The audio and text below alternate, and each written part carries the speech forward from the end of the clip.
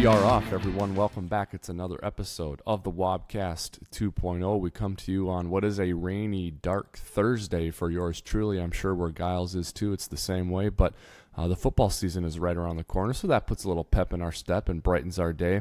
And our series of evaluating every position on every roster in the NFC North continues. We're kind of getting close to the end now as we start to get a really good picture about each team's roster in the NFC North, and we want to see where the Vikings stack up and see if they have a shot to come away with the NFC North, or at least if the talent on their roster would suggest that they have a chance to capture the NFC North Championship once again. So that's what we're here to analyze and evaluate, and today our exercise takes us to the inside linebackers across the NFC North. We're excited to present our analysis and opinions and maybe prompt some ideas and some research in all of your brains as well. So to help me do all of this, of course, is my usual partner and my co-host, Giles. Let's welcome him in right now and say hello. Hey, buddy. How you doing?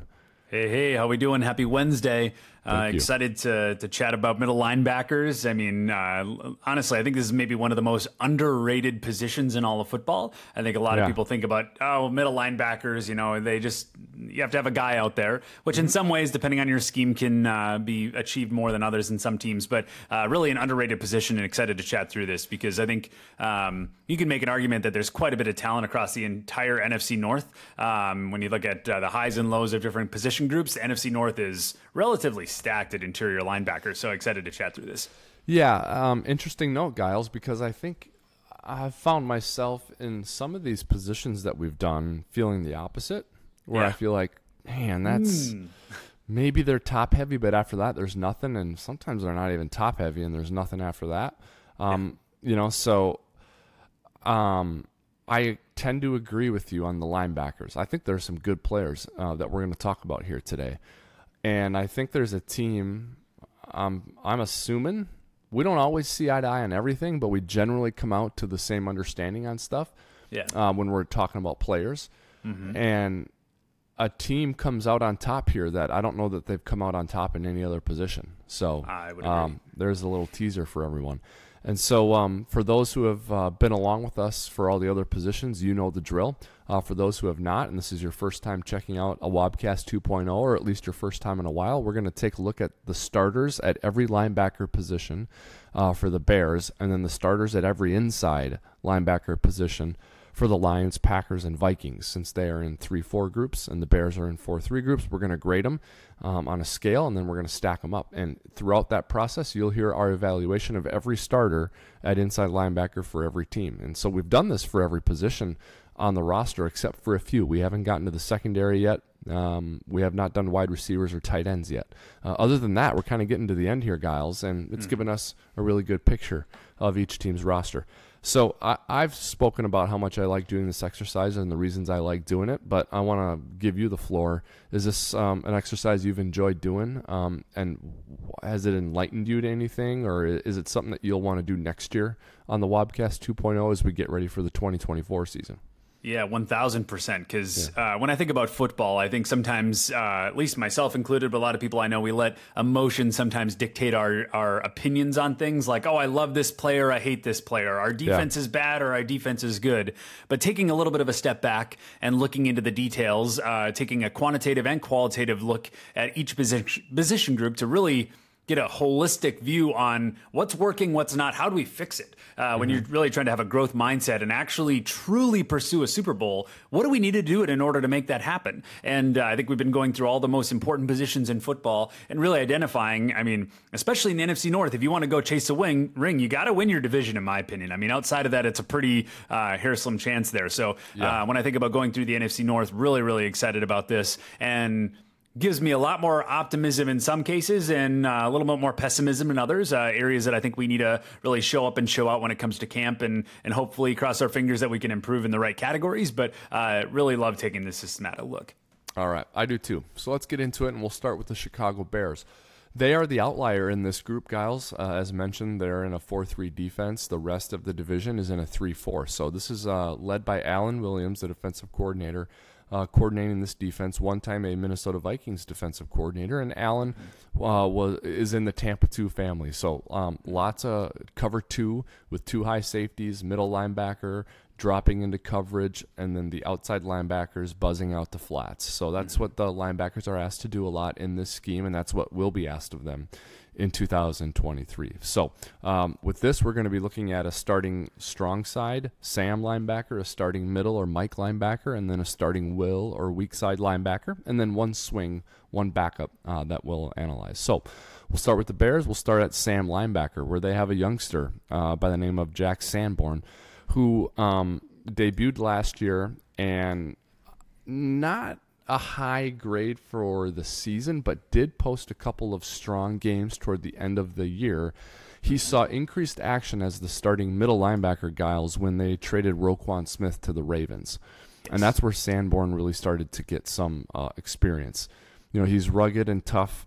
He actually probably could play Sam linebacker for the Bears if they needed, if something happened to their starting middle linebacker. And so he's a guy who, although didn't start and play a lot early last year, got a lot more experience as the season went on, can also play on special teams. So he's not a household name, and there are better players at this position than him, but I actually gave him a pretty solid grade. I ended up with a 6 for Sanborn. I think he's a solid player that you can definitely get by with, and he's got a little bit of runway yet. I don't think we quite know who he is. The arrow is pointing up on Jack Sanborn. Middle linebacker, an absolute stud in Tremaine Edwards, who graded very high last year, free agent signing from the Buffalo Bills. So a pretty significant loss for the Bills. Now, the Bills have a great roster, and they've been good for a few years, and you can't keep everyone every year, and this is a guy that they ended up losing in Tremaine Edmunds. Really good player. They used him a lot more as a pass defender last year, Giles, than Buffalo had in the past. He used to be a really heavy blitzer, and he didn't blitz so much last year. He ended up playing a lot of pass defense, and I would presume that this stood out to the Bears because they ask their Mike linebacker to cover a lot. They're going to be asking Edmunds to do just what they asked Brian Urlacher to do all of those years, which is to drop into coverage and essentially be a third safety in a lot of passing situations. And Edmunds has the skill set to do that. He demonstrated it last year. He has 5 career interceptions. Really high grade here for Edmunds. He's a stud. I don't know that there's another middle linebacker that you can make a strong argument for who's better in the NFL.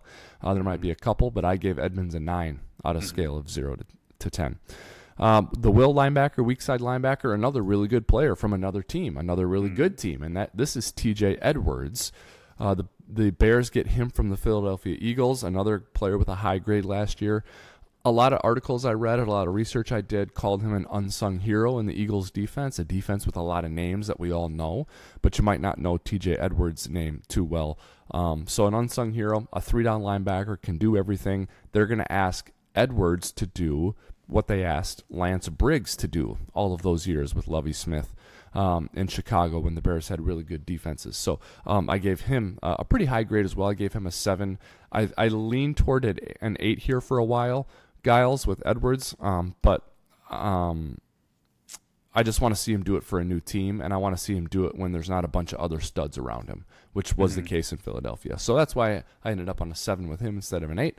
And then we'll do one reserve for the Bears. I think you could go a number of different ways here. I ended up going with the draft pick from this season, Noah Sewell, 5th-round pick out of Oregon.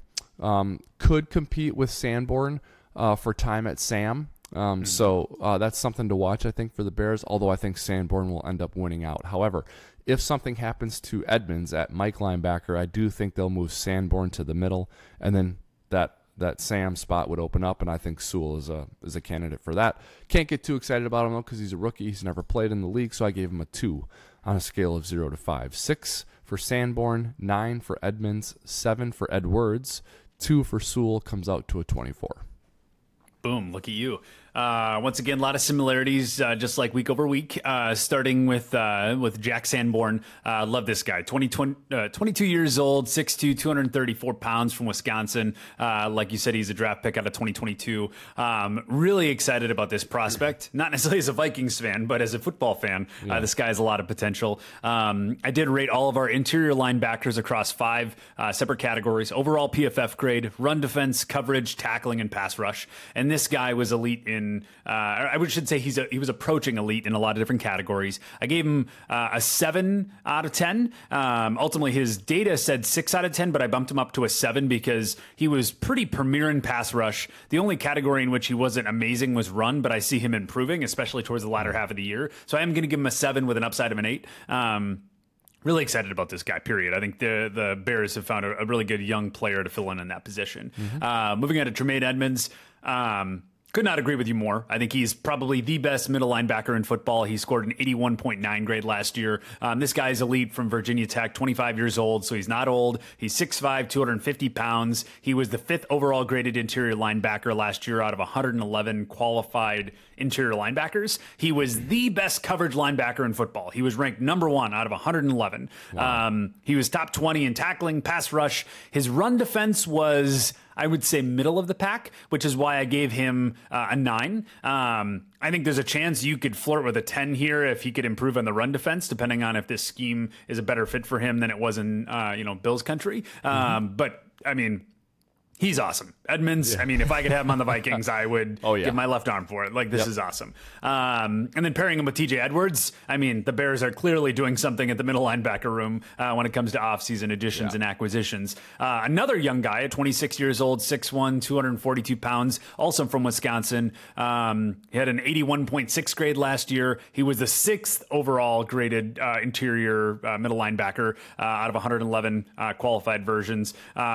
Amazing at pass rush. He is top 10 or top 20 in most of the other categories, except for tackling. He's maybe top 3rd, but I gave him an 8. I think he could flirt with a 9 here, considering how good he is. But when you think about those 3 starting positions for the Bears, absolutely phenomenal. I think it's fair to say that they maybe have the best middle linebacker room in football this year. So it's something to keep an eye on if I'm game planning as the Vikings. So definitely important to note there. From my swing linebacker, I did pick Dylan Cole. He came from, I think he was in Tennessee last year before he was in Houston. I think he's, I would say, an average to slightly below average backup middle linebacker. I think he has spurts of greatness, but then also has a few valleys there. So I gave him a 3 out of 10, which brings my total score to 27 out of 35. Yeah, a really good room here. As you mentioned, Giles, it's revamped with the signing of Edmunds and Edwards. Sanborn, an undrafted free agent a year ago, now poised to start at Sam. So this is a room to be excited about for sure, and not a room that they were like, this room stinks last year. We got to go make it better. Let's go get a bunch of guys at the end of their careers who teams have jettisoned that we can get for cheap. No, they went and got good players like studs, and they're going to be able to execute the scheme that Matt Eberflus and Alan Williams want them to execute, which is that cover 2, Tampa 2 scheme. So Chicago Bears defense, historically very good, probably on the rise, and the heart and soul of that defense is this room. So impressive scores for the Bears. Let's move on to the Lions, Giles. A team that is a very popular choice to win the division and do even more damage than that, whether you're talking about them being a betting favorite or a trendy team to talk about. So let's look at their inside linebackers. 3-4 defense here for the Detroit Lions, as we've analyzed, up front for them at the edge rushers and interior defenders. Lots of areas to improve for the Chicago Bears, and I think, or for the Detroit Lions, and I think this is one of them. They are coordinated by Aaron Glenn, a former defensive back in the National Football League. This is a team that did not do very many things well on defense. It did not do very many things well at linebacker. So lots of room to improve, and let's take a look at the guys who have the opportunity to generate that improvement. We'll start at left inside linebacker with Alex Anzalone, a guy who's been around for a long time, does not grade out very well ever, but kind of seems to be around the ball a lot. He's a leader. He's gritty, heart and soul of this defense. I think he was very much improved from 2021 to 2022, Giles, but still not someone that you would characterize as a stud or someone that you got a game plan around. But he's been around the block. He knows how to play the position and play the game. I think by this time next year, the Lions probably are going to, they're hoping that he's been replaced by this time next year. But I think he can get them through and do the job for most of the 2023 season. So I gave him an 8 on a scale of 0 to 15 for these 3-4 inside linebackers. I gave him an 8. Next is Jack Campbell at the right inside linebacker position, a 5th-round pick last year. So, again, someone with some runway, young player who's got an opportunity to improve. Supposedly he can cover really well, so we'll see how that plays out. He's got a lot of guys to cover in the NFC North, a position with a lot of good receivers and tight ends, so he will be tested in that regard this season. Detroit linebacker room was bottom 10 in coverage grade last year. So, in fact, I think they were even worse. They might have been the worst. I believe they were 32nd, actually. Yeah. So they were the worst. So this is where Campbell will add value as a coverage linebacker. He did a good job of that in college. We'll see if he can do it in the NFL. Up next is Rodriguez, who everyone called Rodrigo last year in Hard Knocks for the Detroit Lions. Fun story to watch. In Hard Knocks last year, a player that no one really was counting on, no one expected anything of him, and he really surprised and flashed in training camp on Hard Knocks and ended up being a really good player for them last year. He graded out just right around a 62 or a 63, I believe. Better run defender than he is in coverage, so where Campbell could excel, he'll cover up for maybe some of Rodriguez's flaws, and where Campbell may struggle to defend the run, I think Rodriguez can step in and do that. Instinctive player, quick player. So I gave Campbell a 7, by the way, on a scale of 0 to 15. I'm going to give Rodriguez a 4 on a scale of 0 to 5, as he's one of the reserve guys. I actually think Rodriguez could end up being a starter if they don't like what they see out of Campbell. If Anzalone gets hurt, they don't think he can run anymore. I think Rodriguez is a guy who could step in and start. And then I did another reserve, and that was Derek Barnes. 62 grade from last year. Much better running downhill, running after the ball, running to the ball than he is in coverage and in space. And his PFF grades would dictate that and would illustrate that. Not a very good grade in coverage, but pretty good grade as a rusher or blitzer, and then also against the run. Also a guy you can put on special teams if you need to. I gave him a 3 on a scale of 0 to 5. So 8 for Anzalone, 7 for Campbell, 4 for Rodrigo, 3 for Barnes. That comes out to 8 and 7 is 15 and 4 is 19 for the 3 main players, but I did a bonus guy in Barnes. I won't factor him into the grading. So Anzalone 8, 7 for Campbell, 4 for Rodriguez, and that's a 19 for the Lions. Boom. There we go. Yeah, honestly, once again, a lot of similarities here, starting with Alex Anzalone, 28 years old, 6'3", 237 pounds from Florida.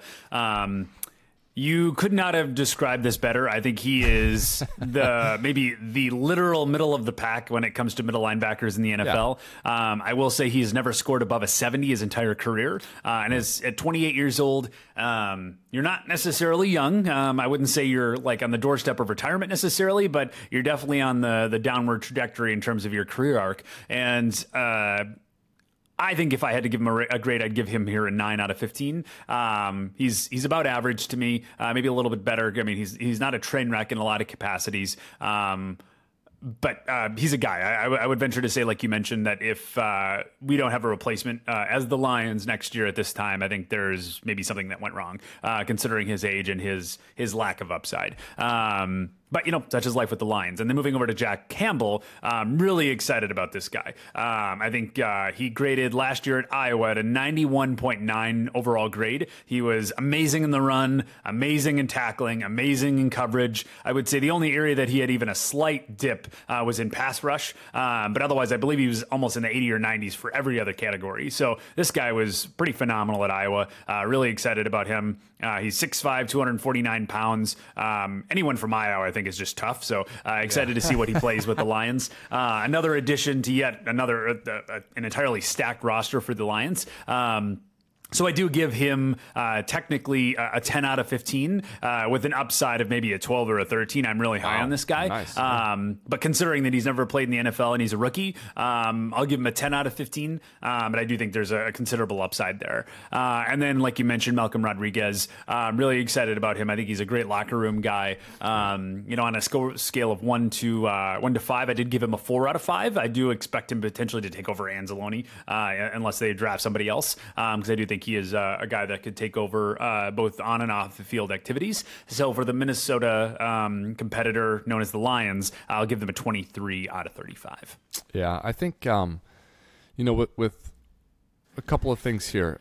Campbell is a really strong player and a guy who has a chance to be a stud. And the note I made about the room in general with the Lions, Giles, was the room's ability to transcend where they rank now, which is worse than average, hinges on Campbell being a stud. Absolutely. And if that happens, the whole tenor shape of this room, I just feel differently about it. Yes. If that happens. If that doesn't happen, I think this room is poor. And they're in a little bit of trouble. So actually, the worst in the NFC on paper currently. Yeah. If like you said, if Campbell shows up, I think they maybe be one of the towards the top end of the division. But yeah, they're definitely the worst in the room right now. Yep. I know the Lions know that they need to be better on defense. This was an Achilles heel for them in general last year. With Campbell, they have a chance to do that. I think with Malcolm Rodriguez, what's interesting to watch for me there is, can the guy do it again, right? Because he had a really impressive year right away, right out of the bat, or right out of the gates. Can he do it again, though? Was that lightning in a bottle last year for him? Or is this something where he can really progress and be a really good player for them? So interesting to watch this room sort of develop this year. I think they have a chance to be good. Again, it hinges on Campbell. So let's go to the Green Bay Packers.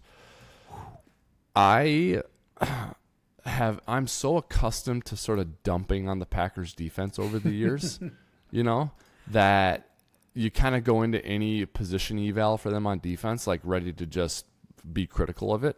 But there's a couple of really good players here in this room that that are fun to talk about. So let's start with Devondre Campbell. Yeah. A semi-household name here in Minnesota, Giles, because he played at the University of Minnesota and was a really good player for the Falcons right away, and has been a good player for the Green Bay Packers. Pretty good grade last year from a PFF standpoint, although he did deal with a knee injury, saw a regression in production and grade because of that. But do remember, he was an All-Pro in 2021. I got an All-Pro behind me, too, by the way, if you haven't seen it. What a stud. Right there. Yeah. Okay. In 2021, he was an All-Pro, and he did everything well that year. And that's what Green Bay needs him to be this year. And so I think when Devondre Campbell is playing his best, he's an 11. So I got him at an 11 here on a scale of 0 to 15. A really good player. And when we talked at the jump of the episode about, wow, there's some really good players in the NFC North in this position, Devondre Campbell's at the heart of that. I think he's really good for Joe Barry's defense, that 3-4 scheme, athletic, can run, can cover. I think he's a leader. I think he's tough. So really a good player. And he may not grade from a PFF standpoint or from like a scout's evaluation standpoint as high as Tremaine Edwards or as Tremaine Edmonds would, but I would say the same thing about Campbell that I would about Edmonds, where I think every linebacker room in the NFL would take Campbell. Really good player. So he gets an 11. Quay Walker. Now I ended up, when the evaluation is done on Quay Walker, I end up in a really similar place, but I get there a different way with him. Okay. I think Campbell is an all-around really good player who's solid, reliable, and I'm pretty sure he's, like, I have him at 11. It might be a 10, might be a 12, but it's going to be around an 11. With Walker, I think it's more peak and valley, and I think he's heavy at what he's good at, and there are some things he's really not good at all, and he's got to bring – I'm more focused on him bringing his floor up than I am on him raising his ceiling. He's also an emotional player. He got ejected twice out of games last year, including the the do or die game against the Lions at the end of the season. He got thrown out of that game. So, but this guy fills up the stat sheet. He had 121 tackles and 7 pass breakups last year. So not great against the run, super athletic, good in space, and I have a hunch that he can be a really good pass rusher. So I think this guy is a handful.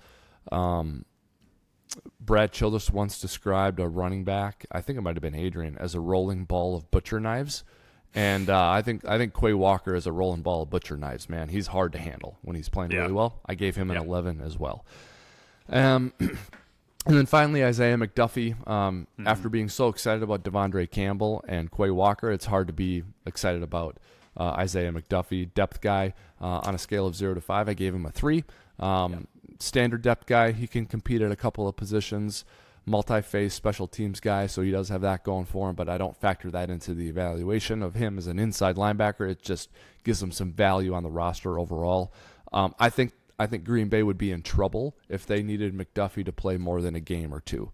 But if they need him to come in for a series to give someone a rest, I think they're fine. Anything more than that, I think they're in trouble. But at the end of the day, they got 2 11s in Campbell and Walker, and they got a 3 in McDuffie. That comes out to a 25, which is a pretty solid grade. Yeah, phenomenal. Honestly, once again, we have some areas of similarity, starting out with Devondre Campbell. Honestly, this is one of my favorite players in the Packers. I never thought I'd say that out loud, just about any Packers players in general. But this guy's 30 years old, which is honestly one of his only biggest downsides is that he's getting a little bit old. But he's 6'3", 232 pounds. Like you mentioned, he's from Minnesota. He ended up with a 75.6 grade last year, 81 in coverage. This guy's phenomenal in coverage. He was basically top 5 in coverage. He was the 19th best middle linebacker in football last year.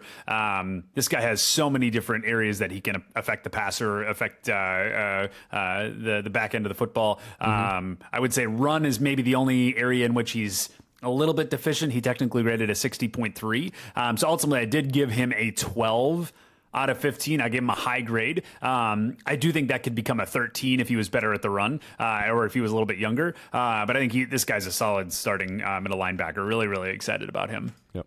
And then moving over to Quay Walker, this guy I have mixed feelings about, because when I went into this exercise, I was expecting to find a lot better performance, because I had a higher opinion of him in my head. I view him as a very, I guess emotional player is the right term, but someone that has a lot of gumption to go after the football, and I really like that in a middle linebacker, a little bit mean. Yeah. Ultimately, he's 23 years old, 6'5", 241 pounds. This guy is still just ended his rookie year, and I hope that a lot of the issues that came up during this past season were just that, rookie issues. But he was average in some categories, which I did not expect. He was great in pass rush. He was basically top 20 in the NFL, top 20 in coverage. The run is where he severely struggled. I think, like you mentioned, there were some issues there on the field. So hopefully he can improve that, because he ended the year at a 34.9 run grade, which is abysmal. Yep. And considering his high draft pick, he was, 20th overall in the 2022 draft. So all that to say, I did give him a 10 out of 15. If he's not able to clean some of those things up, I would maybe knock him down to a 9. But if he's able to actually take a step forward out of his rookie year and realize his true potential, raise that floor, I would be willing to give him 11 or a 12. Okay. So that kind of rounds out the starting element. And then for McDuffie, Isaiah McDuffie, I agree. He's a guy. He had some peaks and valleys. He had games last year that he played, which he scored a 90 grade. There was 2 separate games that he was in the 90s, but he also had some games in the 30s. So this guy has a level of volatility that I don't love for a middle linebacker. I really went back and forth on whether to give him a 3 or a 2, but I did bump him up to a 3 because he did have some elite level play, which brings the entire Packers room to a 25 out of 35. Yeah, I think your comments on Walker are good and right. I'm high on him, and I think you see the high side of him as well. Mm-hmm. But we don't want to discount what brought him down. You can't just be a one-trick pony. We have him graded high. I have him as an 11, and you just can't be a one-trick pony and get a high grade. You got to be an all-around player, and he's got a lot to prove in that regard. But the upside with him is so high, and so I think he's the key. We kind of identified key players for each team in their room to turn that room into a really good room. And I think for Green Bay, it's Quay Walker, for sure. Yeah. All right, he's a Bulldog. Yeah, that's right. From Jeez. Georgia. Do they turn out enough good players or not? Oh, my goodness. Holy moly. Jeez. Something in the water down there. Like Alabama used to do and still does. Yeah, seriously. The Vikings linebacker room could use one or two of those players because we're going to talk about them next. And there's something to be excited about in this room. But that's something we'll talk about. Other than that, though, I don't think there's a lot to be excited about in the Vikings room. Maybe you'll disagree with me, but let's start with Jordan Hicks. I remember during the season last year, Giles, you and I talked about Hicks and Kendricks quite a bit, and I always ended up sort of being okay with Hicks because I thought he brought a lot of intangible quality to the room and leadership and just knowing where to be and when to be there. That can only get you so far, though. Mm-hmm. And they bring Hicks back, and he'll provide those things once again. You know, I don't want to call his grade a mid-grade. It's a little bit better than that. But a guy I think Jordan Hicks, I think, is a little bit better than Alex Anzalone, but I'll say the same thing about him. I'll say the same thing about Hicks that we said about Anzalone. I think next year at this time, you want to be better here. You want to have moved on and upgraded here. For now, though, the Vikings have Hicks in this spot at left inside linebacker. I gave him an 8. I think you can get by with him for a season, but if you really want to go next level as a defense, there are some places where you got to get way better, and this would be a candidate to be one of those places. Mm-hmm. So he gets an 8. Let's move on, though, to Brian Asamoah, another player that we talked a lot about last year, Giles, and you were very high on him, and I jumped on board with you eventually and got there myself. A guy with great athletic traits. I think he's instinctual. I think he loves to be around the ball. But a guy that doesn't have a ton of experience, and you can't knock him for that because you don't get experience until they put you in the game. Well, the Vikings are going to put Asamoah in the game this year. He's going to be a starter at right inside linebacker. And I think just as the Lions inside linebacker room's ability to be a great room hinges on Jack Campbell, the same will be said about the Vikings and Brian Asamoah. I gave him a 9. I think he's got the upside here to be above a 10, to be up there at 11 or 12. I love his pedigree background, the way he was brought up, Giles, as a special teams player. I think there are so many examples of defensive players who ended up being really good starters who began as special teams players, running down on kickoff, covering kicks, making tackles, toughing it out, and then they get into a role as a starting defender, and that's Brian Asamoah's career arc. So I really like that about him. I gave him a 9. And then we'll go to a reserve inside linebacker. I have a feeling you're going to go with someone else. I went with Troy Dye, which I think is predictable, boring, standard, and he gets a 1 on a scale of 0 to 5. So I didn't do the Vikings any favors here by going with Dye, because where you could give this position a 2 or a 3 or a 4 based on some upside, you lose that when you do Troy Dye, because there's really not a lot of upside here. He's just a reliable guy that you could throw in there, and it's not going to be a disaster. But I think you're going to do someone else. I think you're going to do a younger player who's got a lot of upside and a player who could actually be a starter before the season is over. I think that's who you're going to do here, but I did Dye, and I gave him a 1. So 8 for Hicks, 9 for Asamoah, 1 for Dye. That comes out to an 18. There we go. Honestly, this is the area where I think we maybe diverge a little bit. And I think the Vikings maybe have the most interesting middle linebacker room, both in the NFC North and maybe the NFL, considering what I think they will do in 2022, or 2023 rather, because I don't think it's what most people think. And hear me out here. So we're going to start off Jordan Hicks. Obviously, he's 31 years old, 6'1", 236 pounds. He's a big dude. He's from Texas, drafted in 2015. This guy is elite at the things that he is elite at, and he is poor at the thing that he is poor at. Ultimately, he was the 41st overall ranked middle linebacker in football out of 111 inside linebackers. He was essentially top 10 in run and top 10 in tackling. This guy, against the run, Jordan Hicks, I mean, there's not too many players that are better than him. He's phenomenal at that. Was pretty decent at pass rush. He was, top 20, top 25.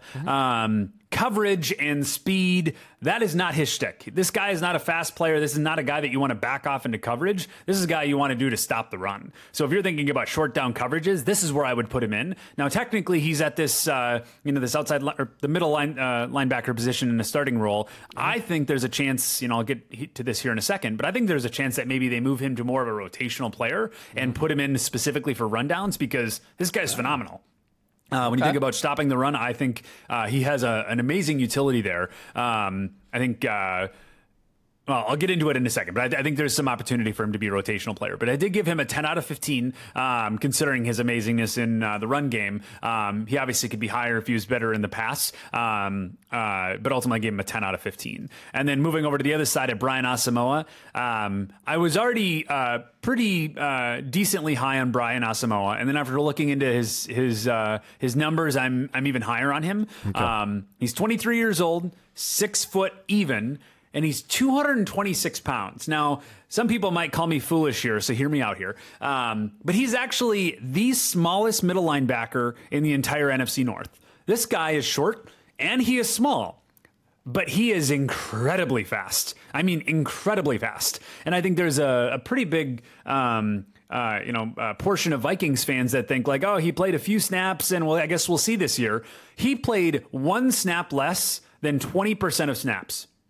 He was at 19.75% of snaps for the entire season last year, which isn't 100, to be very, very clear, but it's also not nothing. I think there was a decent sample size to be able to get a good picture of what he was. And out of those 19.75% of snaps, if you include all those players, which is 111 of them, he was the 13th best middle linebacker. He was almost top 10. He was 11th in coverage.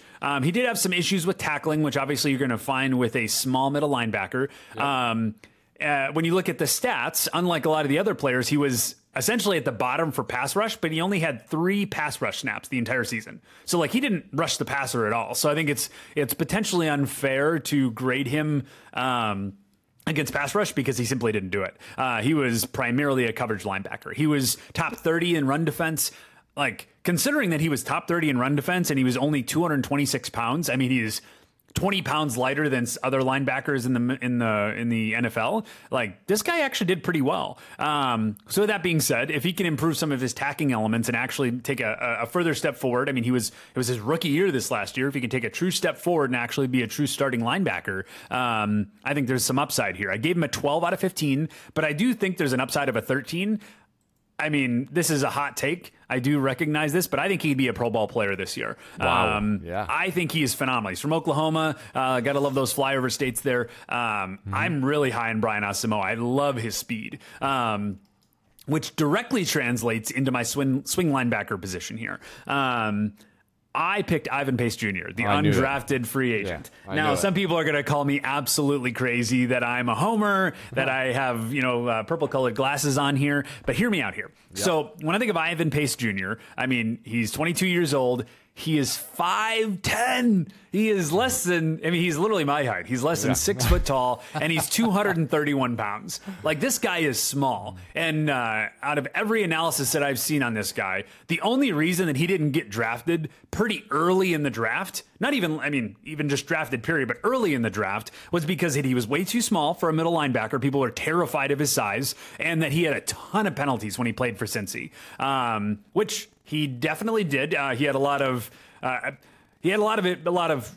penalties. This guy is an aggressive player, which is something I really like in a middle linebacker. So I think if you pair that with Brian Flores' teaching ability, it's a big if, but if I actually think you could turn this guy around and clean up some of his penalty issues. I don't think his size is an issue. I think people are way more terrified of it than they should be. Now, if he didn't have his versatility and athleticism, it'd obviously be an issue. But this guy, he ranked towards the top in all middle linebackers in all of the NCAA last year. He had a 93.2 grade. He was in the 90s for run, in the 90s for pass rush. He was almost in the 80s for tackling. He was in the 70s for coverage. This guy is a great middle linebacker if his size can truly translate to the NFL. So if you're looking at what the Vikings are doing here across the entire team, but specifically on defense, they are getting younger and faster. And when I think about speed, like I mentioned before, Jordan Hicks is not necessarily that great at the run. If they can bring him in rotational space, I think there's a phenomenal opportunity there. But I think for passing downs, I think they're going to put in Ivan Pace Jr., and they're going to have tremendous speed at the linebacker position. Between Brian Asamoah and Ivan Pace Jr., you could make an argument that they're the fastest middle linebacker room in football if that's what they put on the field. Yep. I like your approach to this, Giles, and I like the Vikings' approach to the inside linebacker room, too, when all is said and done. And they may not grade out favorably compared to other teams, or in your case, they might. But in one's case, like mine, they might not. But in a league that is certainly a matchup league, especially on third down, you have to like this approach that the Vikings are taking to the room, because they're not looking like with the Chicago Bears, with Tremaine Edmonds and TJ Edwards, two players who they just signed in free agency who are pretty good or great at everything you could ask of a linebacker.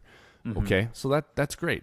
The Vikings don't have one guy even close to that, but what they do have is guys who are great, pretty good or great at something, right? And so as a coaching staff, you know what those things are, and you insert a combination of players at that position who can do what you need them to do at that down and distance at that stage of the game. Yes. That's where the matchups come in. And that's the Vikings' approach, I believe, at this position. And I think it's not an approach they're taking in resigned fashion because they just can't get any good players. I think it's an approach they've intentionally taken to this position. And I have a feeling it could be something that Kevin O'Connell is intentionally doing, because he's like, as a former quarterback, as an offensive guy, he's like, I know this is a matchup league. I know what offenses are trying to do. And so when I look at it through that prism, I want my defense to be able to do this in response to what an offense might be trying to do to them. And rather than asking the same guys to do a lot of different things, they're asking guys to just do what they're good at. On this down and distance. And if the next down and distance, they don't need a bunch of guys in pass coverage, they need a bunch of thumpers to come play against the run, they'll put Jordan Hicks back in, and maybe they'll put Troy Dye in or whoever. You know, so I do like that approach and appreciate that approach. It's different than what the Bears are doing. It's different than what some other teams might be doing, but I think it makes sense, especially in a league that is so pass happy and is so matchup oriented. Do you follow all that? I don't know. Yeah. No, we're speaking the same language. I'm really excited about what that opportunity looks like. And I know I've said this before, I'll say it again. I'm really excited to see what this looks like under Brian Flores, because he's such a versatility guy where you could make an argument that Brian Asamoah and Ivan Pace Jr. are pseudo safeties in some respects. Yes. So I think you might see some rotational elements here that are going to be difficult to pick up, at least early on in the season. Really excited to see what that looks like. Players that have a lot of versatility. Different than what you said, like the Bears are doing, but really excited to see what he puts on the field. So the caveat to that, Giles, is if you have this rotational situation and the guys all stink, it doesn't matter. But like if you have a rotational situation and the guys are good and they execute well, it's a pain in the ass for the other team's coaches and quarterback, because it's like you got to know their numbers and what they do well. And when this combination is in, this is what they tend to do on third down. But on third down, when that combination is in, they tend to do this instead. And it's a headache, and you got to draw up the schemes on the cards and show it to your scout team in practice and run a lot of different plays. And so if the guys are good, it's a cool approach that adds a level of complexity to the offense preparing. And anytime you're adding complexity to what the other team tries to do, you increase the chance that they're going to screw up, right? So, but again, the caveat is if all the guys don't play well, then the trick is up. You know, the trick's over. So the guys got to be good at it. And so I think when you look at, now we come higher level and look at the whole division. For me, The inside linebacker position group, it's neck and neck between Green Bay and Chicago, and Green Bay edges out ahead of them. I think for you, I believe if I followed, you had the Bears atop this division. Yes. So either way, we both had a new team coming out on top of a position. For me, it's the Bears. Or for you, it's the Bears, and for me, it's the Packers. You have a little bit more of an optimistic outlook for the Vikings. I'm a little bit more pessimistic, but you kind of got me excited about it the way you talked about it. And I do appreciate the approach. I just want to see it happen before I get too high on it. And then I think we kind of settled on Detroit sort of being middle of the road, and it sort of hinges on Jack Campbell. So at the end of the day, though, and I'll let you comment on this as well, I think you just look at the landscape of the inside linebacker position in the North, and you got a lot of good players. 100%. And a lot of people can call a middle linebacker position kind of the quarterbacks of football, the people that like call things out during the middle of the plays on defense. And I think the NFC North are going to be definitely teams to beat. I'm really high in the Lions this year, although they maybe are a little bit less than what the Bears are in terms of middle linebacker play, at least potentially. They do have some upside, and I'm just really excited about them as a team. So I'm really excited to see what they put on defense, because I think their offense will still be at least top 5, top 10 next year. And if they can improve on defense, they're really going to be a team to beat. I think the Bears, although I'm not high on Justin Fields, I think the Bears have done a lot of good things on defense. Well, I think they're not going to be a train wreck anymore. They're not going to be a number 1 overall pick type player or type team. Not going to say they're going to go win the Super Bowl here, but I definitely think they're going to take tremendous steps forward if they can put it all together. So really excited about that. I think the Packers, I'm not feeling great about the Packers. I think they have some elements of good play, but I feel like they're kind of on the wind down right now. But we'll see. But obviously the Vikings, if they're able to keep Danielle Hunter, I think I've said this all offseason, if they're able to keep Danielle Hunter, I'm really expecting them to take a pretty massive step forward as a team, especially on defense, but as a team as a whole. I'm really expecting them to take some strides here. So if Danielle Hunter is at training camp and ready to roll, I expect that'll have tremendous impacts here on this middle linebacker room. Yeah, and I think where the Vikings are the strongest is going to be on offense and putting pressure on all these defenses, throughout in the NFC North and some of these players that we've talked about the last few weeks as we've done our position evals. But we're going to flip the script a little bit next week. I think we should go to the wide receiver position and evaluate that across the NFC North. And that's an area, obviously, where the Vikings stand a pretty good chance to be up there atop the NFC North with their wide receiver group. So let's do that next week, see where all the NFC North teams stack up with each other at the wide receiver position as we sort of are winding down here. After we're done with the wide receivers, we'll have tight ends and then the secondary to get to. So, and it's appropriate that we're winding it down because training camps are going to be starting here before you know it. Before we go and wrap this up, I got 2 things I want to get to with you guys. Let's do it. I want to do a heat check on Dalvin Cook back to the Vikings. We've talked about this the last few weeks. You were the first one to mention it to me as a possibility that, hey, Dalvin Cook's still a free agent, but what if he ended up back in Minnesota? And then I heard Kirk Cousins say it out loud at mandatory minicamp. And then I saw the possibility floated that Zeke Elliott returns to the Cowboys. Could Dalvin Cook also return to the Vikings? So heat check, Giles. Where are you at on this? Is it still possible? Honestly, the fact that he hasn't signed a deal in Miami makes this even more plausible in my head, because that was the only real possibility that I thought could happen here with Dalvin Cook, considering that he's from Miami, loves the Miami area, that he just simply wants to go back home. Yeah. And strong reports say that they offered, I don't know what the exact amount is, but north of $7 million, and he said no. So that tells me that if he hasn't said yes to that, I don't know if Miami's going to happen. And I think he's such a strong locker room guy. I mean, you've been in the room. There's a chance that maybe he's the most respected and well-liked person in that building. So unless something has happened that has not been reported that has changed that type of relationship dynamic, I'm even more on high on him coming back. Now, I think in terms of, looking at this from a sheer numbers and cap standpoint, I don't know if I love redirecting some cap space back to the running back room, especially considering the middle linebacker room, looking at the NFC North. That's going to be tough from a run game standpoint. But honestly, I'm becoming even more high that he'll come back to the men in purple. That'd be a win for the Vikings for sure, from a negotiating standpoint, from a financial standpoint, but from a talent on the field standpoint too. That'd be a big win for the Vikings. Okay. Lastly, before we go, also a big win for the Vikings, the throwback uniforms they unveiled. Yeah. I believe they unveiled it yesterday. Yes. Tuesday. Today's Wednesday as we record this episode of the Wobcast 2.0. I liked them too. It's paying homage to like the 60s and 70s with a little touch of the 80s in there. Very cool throwback uniforms that they'll be wearing in week 1 of the season against the Tampa Bay Buccaneers. Why don't the Tampa Bay Buccaneers wear their throwbacks too? Put those road orange creamsicle uniforms on. The creamsicle pants with the white tops for the Bucs and the old orange Buccaneer on the side of their helmet. Yep. Throw us back to the 90s. Totally. How about that? Huh? Baker Mayfield shows up. Yeah, 100%. And I'm a big jersey guy. I love jerseys. I'm really excited about this. I love the concoction that they put together. Honestly, when I think about all the different uniforms, the throwback ones, Vikings have to be towards the top of the list across the entire NFL. I think current uniforms, I'm also a big lover of the Vikings. They think they have a really sharp set.